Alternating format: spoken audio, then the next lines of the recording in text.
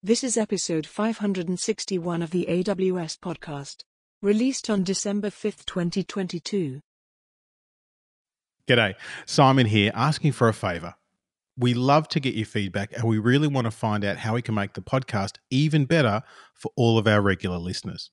So take a moment and fill out the very short survey from the link in the show notes. Really appreciate it. Podcast confirmed. Welcome to the official AWS podcast. Hello everyone and welcome back to the AWS podcast. Sam Leisure here with you. Great to have you back, and we're talking about something very cool and very new. And to do that, I have two of the people who are involved in making the thing. Because if you want to understand the thing, you need to talk to people who help make the thing. Firstly, I'm joined by Ritz Martinovic, who is Senior Product Manager here at AWS. G'day, Ritz. How you doing? Hey, Simon. How you doing? Doing well, thanks. Good, thanks. And I'm also joined by Adam Villalobos, who is Senior Software Development Manager here at AWS as well. G'day, Adam. How you doing? Good. Great. We are talking about something new. We are talking about AWS SimSpace Weaver. But before we talk about what it is, as ever, being customer obsessed, we want to start with working backwards from the customer. So we need to talk about what it is we're trying to solve for. Adam and Ritz, let's start by talking about what a simulation is and what customers might use it for. So maybe Ritz, let me start with you, because you've been talking to a lot of customers about this. Let's go to basic principles. What is this? Yeah, it's a great question. And I think we really need to take a step back and make sure we're kind of all on the same page here, right? So simulation is a term that is used to describe lots of many different things and usually a simulation at a base level, its definition is the evolution of a model over a period of time, right? If we took the definition out of the dictionary, that's essentially what you would find. Now, the models take many different shapes and sizes. One of the easy models that people are very familiar with is like if you watch the Weather Channel, or if you just look up the weather, right? I don't know if people still watch the Weather Channel nowadays, but when I was a kid, I used to. So that the weather model, you can run a simulation on a weather model to understand what the forecast is going to be tomorrow. And that's the output, is exactly that. It's a forecast, right? It's a prediction based on a set of inputs that are churned through a model, and you can understand what the future might look like with some degree of certainty. Now, if the Weather Channel says it's sunny, it's not always sunny, and maybe it's raining tomorrow, right? So, the degree to which the accuracy of the output really kind of is measured on how good are your inputs, how refined is your model, and then that gives you the confidence in what the output result is. Now we have, as I mentioned, lots of different types of simulations, and customers have been running simulation on AWS for a very long time. It's one of the sort of core high performance computing, what we would call HPC type workloads here at AWS. So things like computational fluid dynamics, for example, CFD analysis as it's called. Customers run that on AWS. You can run other simulations like finite element analysis, which is helpful for structural or understanding mechanical properties of an object. But there's a specific type of simulation that we're really interested in, and it's what we would call spatial simulations. And it's simulations that have effectively a time and a place, and where the data model of that simulation revolves around specific objects in specific locations at a specific time, and then seeing how those objects interact with one another, how those objects move throughout the space, and how those objects ultimately, how that entire world that they're in evolves. And it's interesting, I guess, when you think about that use case, that it applies to so many things in our day-to-day life. That could be things like the flow of traffic on a road, or how many people can get in and out of a conference center or a building in an emergency, or these types of things that we think about in terms of the physical realm in many ways, but can be difficult to predict or understand, and could be affected by really small things, can have big results. Yeah, indeed. It's kind of funny because you often think about, like, you could even think about the world around you and think of people moving about as like, everybody is an object or everybody is an entity, and we all have some sort of, we exist in a time and a place, and we all kind of move and interact with one another. And in a lot of ways, to your point, it really does kind of look like the real world in some sense. And to some degree, when customers are creating these spatial simulations, it is important for them to try to get as close to reality as possible. Mm. And because the closer you can simulate to the actual thing you want to simulate, right, the more sort of trust and accuracy that you can place in the results. Now, we see customers really, they're looking to simulate things that are obviously either too costly to simulate to do in the real world, they're too Yeah. dangerous to do in the real world, or they're simply too time consuming to do in the real world. The nice thing about Mm, simulation is you can mm. speed it up. Like, it doesn't have to That's true. occur right in real time. So those are some sort of basic reasons as to like why you'd take a real world system and then create a model and simulate it. So then, given that there's clearly a need, and I'm sure many of our listeners are turning their minds to things that's like, oh, I could simulate this, I could simulate that. What is AWS SimSpace Weaver? Yeah, so SimSpace Weaver is our new service that we're really, really excited to launch. It's our first simulation specific service where we're really helping simulation developers, again, specifically these spatial simulation developers, build, operate, and oversee large scale spatial simulations. And the key there, again, is this idea of large scale, right? Because as I talked about, when customers want to simulate these real world systems, it gets difficult when you try to actually simulate them at the scale and the fidelity of the real world, because the real world is incredibly Mm. complex. It's incredibly large. Like, you could just think about Well, the real world has a lot of processing power. the real world. Yes, in a sense, it has a lot of processing power itself, right? Of like people and things that can move around. And eventually what we see is that customers hit these sort of computing limits, right? They hit the Yeah. computing limit of really their hardware, and they're sort of kind of constrained about how much the either the complexity of that simulation, the number of objects they can put in that simulation, or how many behavioral models they can simulate. And unlike some of those other types of simulations, like the weather simulations or the CFD simulations, where customers have been using highly parallel computing to do these in the cloud for many years, spatial sims are very difficult to parallelize and to sort of break apart, right? Um, Mm, mm. and Weaver is the service here that is helping customers go beyond really the limits of their hardware, where they can finally bring the power of the cloud to these spatial simulations to create dynamic 3D and 2D actually worlds. Well, and nothing makes things go faster than parallelizing them.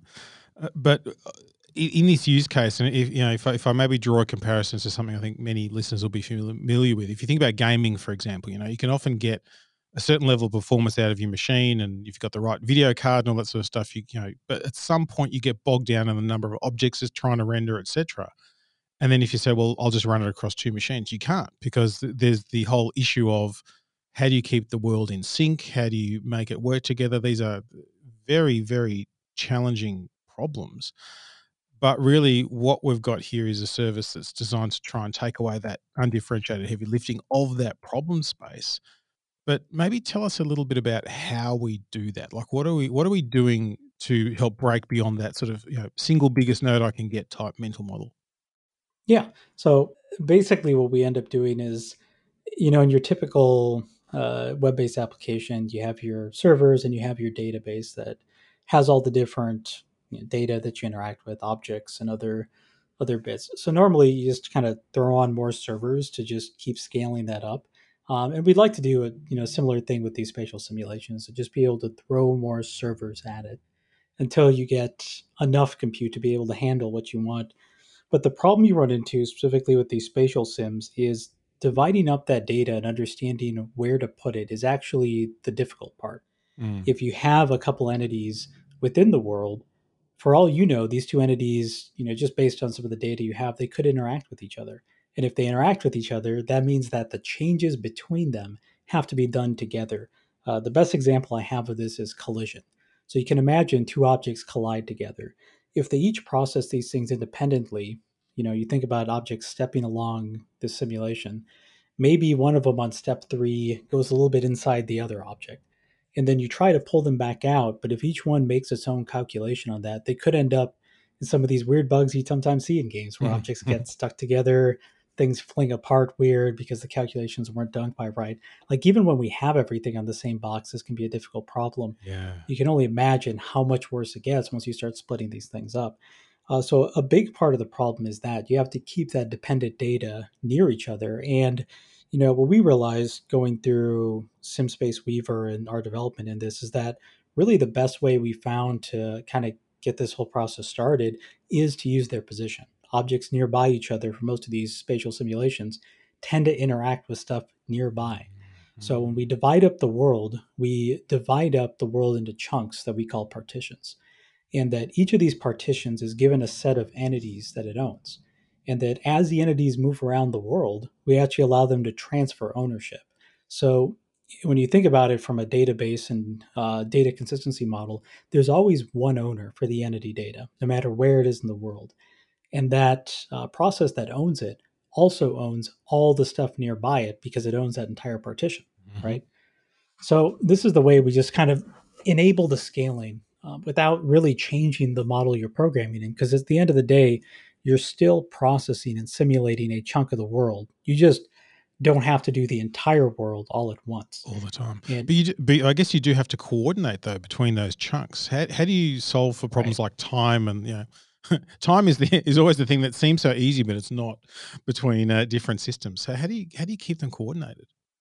Yeah, so we have our own scheduler system that, pumps out these updates very, very quickly, 30, 60 times a second, and is able to quickly tell everyone, okay, it's okay to go to the next tick or the next step in their simulation. And so that's something we just handle for the different applications. You just at the start of your simulation loop check to see if the next tick is available, and if it is, great, you can go ahead and update. If not, you may have to wait a little bit, a few milliseconds till some of the other applications in the simulation catch up. And that allows us to allow some amount of synchronization between all the different processes. I think the other thing you mentioned there that's really interesting is the boundaries between these different spatial partitions, because as these entities get close to it, what if you're interacting with something right on the other side that you don't edge own, to right? edge. Yeah, so you just someone told me once, like, well, it's great that you got it handled within the partition, but now at the edge, you still have the same problem you had anyway, so you just moved it over here. Well, for the stuff on the edge, what we end up doing is we have a concept in the system of these subscriptions. So you can, even if you only own one partition, you can subscribe to data that you don't own in a read-only fashion. And so what these applications can do is they can subscribe to all the boundary areas around them. That will pull in these entities. So under the hood, what's happening is we're replicating the other partitions. We're calculating that subscription area and moving those entities into your view so that you can actually calculate what happens at the boundary, even if you don't own that other entity. So you can say, okay, I'm going to collide with this entity. Let me put myself and react to this collision in the correct way, even though I don't own the other entity. And I'm going to assume on the other side that they also have a subscription going the other way and they're doing the same thing. So we have a way to handle those edge cases through subscriptions. And then as your entity actually gets over the transition, it will cleanly transfer off so that for any given simulation tick, there's always one clear owner for these entities. And that helps resolve a lot of these issues. I'm sure there's a lot of technical challenges involved in solving for these problems. But earlier we talked about sort of we can do large simulations, and everyone's definition of large is different. So let's talk about scale. What sort of scale have you been able to achieve in these simulations? Yeah, when we set out to kind of test the performance of the system, we've actually been working on this since kind of the end of last year. So this is kind of, as I mentioned, been a long time coming. We had this goal of reaching 1 million entities, and it doesn't.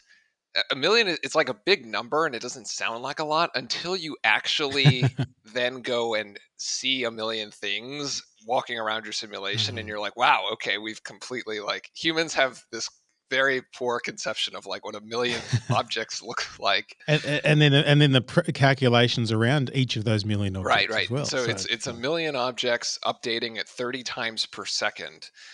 And this is actually distributed across 10 EC2 instances. So what ends up happening here, kind of as Adam was alluding to, is you have this 3D world, right? And it could be, the 3D world could really be anything. We've really liked this sort of these cities, these real world data. We have customers who have been using actual geospatial data as part of their simulations. So if you imagine a city like Manhattan, for example, and I'll use that because it's kind of an easy visual to have in your head when you have the avenues and the streets. It looks like a grid, right? And so you kind of, if you grid out the city into these partitions, we can support 160, sort of 170-ish partitions per simulation, and it kind of depends on your configuration across these 10 instances, right? And so with that, we have these simulation applications, and these are deployed across the instances, and really that's kind of we've been scaling up the entities. And I guess that's that real trade-off then of that, ability to remain cohesive and coherent between the instances and the model components, and getting the scale and the fidelity you want. And so this is, I guess, kind of where you've landed at the moment in terms of what works for customers and makes sense for most customers. Yeah, indeed. And to your point earlier, that scale is relative. We've kind of been sort of biasing on the large side, right? We kind of want to go for these big numbers, but in reality, that doesn't have to be true. Like you could have customers who let's say their simulators today can simulate 10 or 100 objects, but these objects are incredibly complex. They have like a lot of simulation logic behind them. Maybe there's some machine learning going on behind the scenes, and what they really want is to have 100 or 1,000 of these objects in the same environment interacting with one another, but that's too difficult to do, right? Because they've sort of hit the scaling limit with their hardware. And so maybe the sort of 10x idea for them is to go from 10 to 100 or 100 to 1,000, and that's completely viable, right? As a use case here. And then on the other side, we have customers who are simulating large crowds, and they've been simulating 300,000, 400,000 pedestrians in a specific in a city or in an environment, and for them they're now pushing numbers into the millions. And so that scale is definitely relative, kind of how you want to use it and on your use case. And I think it's a good opportunity to really kind of talk about sort of the flexibility of the service, right? From our standpoint, SimSpace Weaver is there to help you solve the infrastructure problem. This idea of, how do I get more compute power and bring that to bear for my spatial simulation applications? How do I provision all this hardware? How do I deploy it in a manner that is secure, right, in the AWS cloud? How do I network it all together? How do I do the data management? How do I do the time synchronization? Those things you were listing off before. But, questions like, what do I write my simulation in? That's really up to the developer. We are providing a C++ SDK. We have customers who have used that SDK to integrate with their custom simulation engine. We have customers who are using that directly with Unreal Engine. We have customers who are using that directly with the Unity engine. And so really sort of that simulation layer, that logic, and what the simulation does is really left up to the customers. And then what the simulation looks like is also left up to the developers. And so you're kind of providing the horsepower behind whatever tooling you're already using and whatever frameworks you like to use. Yes, exactly. So we're really there to help you provide, or to help provide rather, that infrastructure layer for you, but leaving the door very much open and very flexible for what you want the simulation to look like, how you want it to behave. And we're really trying to not have to have you create something completely from scratch, right? If you already have a simulation, we have customers who have existing simulators that have integrated with our SDK, and then actually that'll be some of the demos at reInvent. So we've talked a lot about sort of, what it works well for, and we'll talk about some of the demos. But I guess, Adam, what are some of the anti-patterns we should watch out for? I think the SimSpace Weaver is really focused around what I would call discrete fixed time step simulations right now. They're spatial. There's a bunch of simulations that don't fit that model. For example, there's computational fluid dynamics. Some of the weather simulations tend to be large matrices that you're solving, and they don't really benefit a whole lot from the time step nature of it, the spatial division, because they already have methods that work really well for them with some of our existing HPC products. Some other simulations that don't work as well as purely event-based ones. Some of these are, models of different like components that, maybe modeling, a wheel or an engine or something else that can be done locally right now. There's simulators for, while there may be some scale in that, it's not, we don't see a lot of spatial scaling with those simulations right now. And in a similar note, a lot of the simulations that just don't need scale. There's a ton of stuff that simulates perfectly fine as is. Fair enough. Now, Adam, one of the things we like to talk about at Amazon when we're building services is you build it, you run it. And the good part of that is, though, we let you choose some of the components that you're going to use to build it so that when you run it, you only have yourself to blame or to thank for the beautifulness of how your system is built. Now, I understand this service is actually developed in Rust, which I know a lot of folks are really interested in the use of this. Can you tell us a little bit more about why you chose that and how you're leveraging it for this specific use case? Yeah, so actually, I'm a longtime C++ developer myself. It's one of the first languages I learned. I actually went all the way back. I learned programming assembly actually, and so I huge fan of C++ and everything it's given us. As we started developing it, one of the problems we started running into more and more is that really only our most experienced engineers could interact with a lot of our shared memory code. And a lot of the way we enable the performance on this service is through interacting with these shared memory segments to avoid memory copying. So when you're writing your app and you're actually writing this data into these partitions, it's actually going into chunks that we've mapped into your process in these shared memory protocols so that our host processes can interact with your data without actually running into memory copies. And this is pretty important for us, but when you're trying to do shared memory interactions in C++, it can be very, very difficult to deal with that. Heavy And dragons.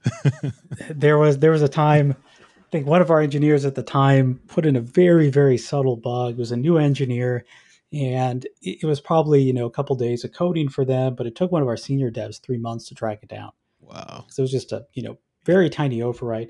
And we realized we were going to scale up the team, just looking at the future and people maintaining this later, that if we have a whole code base working around shared memory with those type of issues, it wasn't clear how we were going to move forward. Like we'd be, starting to slow down under our own weight at some point. So we started looking for alternatives. One of our senior devs at the time was really into Rust and been talking to me about it a little bit. We made a prototype because we were really concerned about performance. Could we actually get the same performance in Rust? And it actually was fine. Our prototypes compared very, very similar, like within like 95% of the performance of C++. And so we decided to convert most of our existing code base over.